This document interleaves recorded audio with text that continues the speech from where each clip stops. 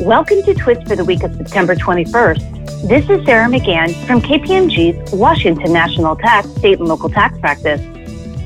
The first development today is a use tax case from the Oregon Tax Court.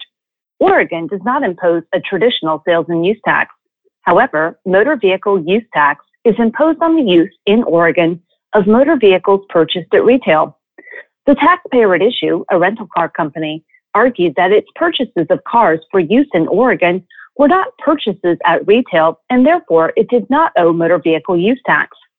The tax court disagreed, holding that the legislature intended the phrase vehicles purchased at retail to mean vehicles purchased by a purchaser other than for resale. In this instance, the taxpayer's purchases were not for resale. The taxpayer purchased the vehicles to rent to customers. The tax court concluded that the taxpayer was liable for motor vehicle use tax. In other news, the Pennsylvania Department of Revenue updated the bulletin issued last year that adopted an economic nexus standard for corporate net income tax purposes. As revised, the bulletin adds interest and other intangible receipts to the list of types of receipts that count towards the $500,000 economic nexus threshold.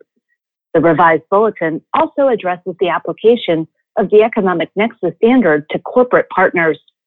We have two multi-state updates today. The first summarizes recent marketplace facilitator guidance. In Colorado and Illinois, regulations interpreting the state's marketplace facilitator statutes were finalized. The Mississippi Department of Revenue issued a notice addressing the treatment of sales of food made through a food delivery company's website or app. The second multi-state update covers recent state responses to COVID-19.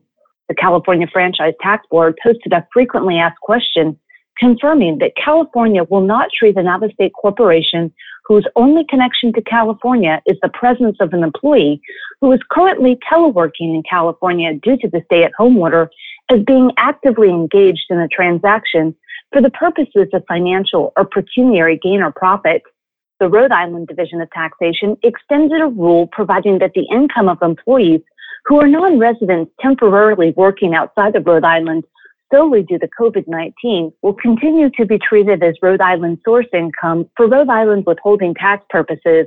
Finally, the Massachusetts Department of Revenue issued emergency regulations addressing sales and use, meals, and room tax relief for certain small businesses.